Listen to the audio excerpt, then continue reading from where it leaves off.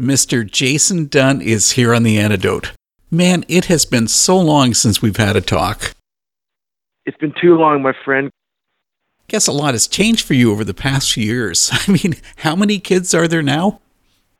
Well, currently there's 3, and I think that's it. You know? That's the plan. You know what I want to do? I want to take you back a bit. I suppose every artist really wants to make an impact on their listeners. You and Hawk Nelson really had a specific influence on one woman when you released Take Me. Yeah, it was, I assume you're talking about Grace. And, man, she's got an incredible story about that song and just her life and just her authenticity, opening up about her struggles with mental health and, you know, how a song can really save a life.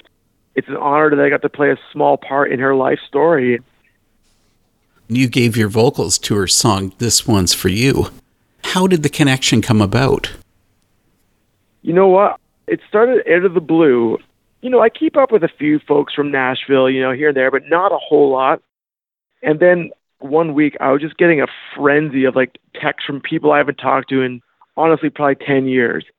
I was like, that's so random that this guy's texting me. Oh, that's so weird. This guy's now texting me. I'm like, okay, what's going on? And then they're like, hey, we've got this new artist. And then they're kind of filling me in about Grace and kind of told me her story.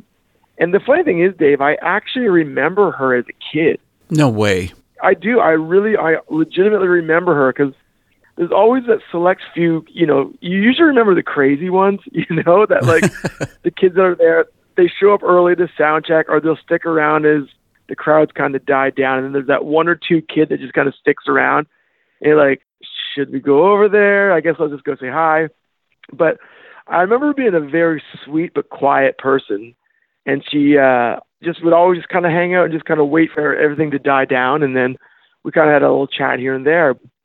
Yeah, to see her come full circle in her own musical career, like, yeah, it's really cool to be able to play a small part in this. Did you ever imagine during your years with Hawk Nelson that you'd be making that kind of an impact on people? Not at all. And I say that to this day, like, even then, like, I didn't ever expect to do that, you know, as a singer in a band, you know, like, as a kid, all I wanted to do was just, you know, have a good time. And, you know, we were always kind of regarded as the fun, you know, the light, young party band from Canada. Like, we just like to have a good time, and we got the crowd going before, you know, the main act would show up. And that was kind of our role, and I love that role. And to think that our songs could actually impact people's lives in a positive way, I don't think that was ever my intent. But what an honor, man. It's been so cool. But even now, you haven't given up on music. You're still creating. Yeah, man, I can't quit. I tried. And I just always creating. No, it's just whether people listen or not, I don't really care. It's just one of those things. I was created to create. Yeah, I'm writing here constantly at home and always just kind of messing around with stuff. It's been a fun thing. And we've got new music to look forward to in the future. Yes, sir. I relaunched my project Lights Go Down just over Christmas. I started getting the itch again and sat down over Christmas holidays and picked my 5 favorite songs, and I just started demoing them, and now they're going through it. Got the bass, drums, and guitars recorded. Just waiting to hear the mixes back to lay some vocals down. Well, here's another thought. Do you ever think you'd join up with Grace again on another song?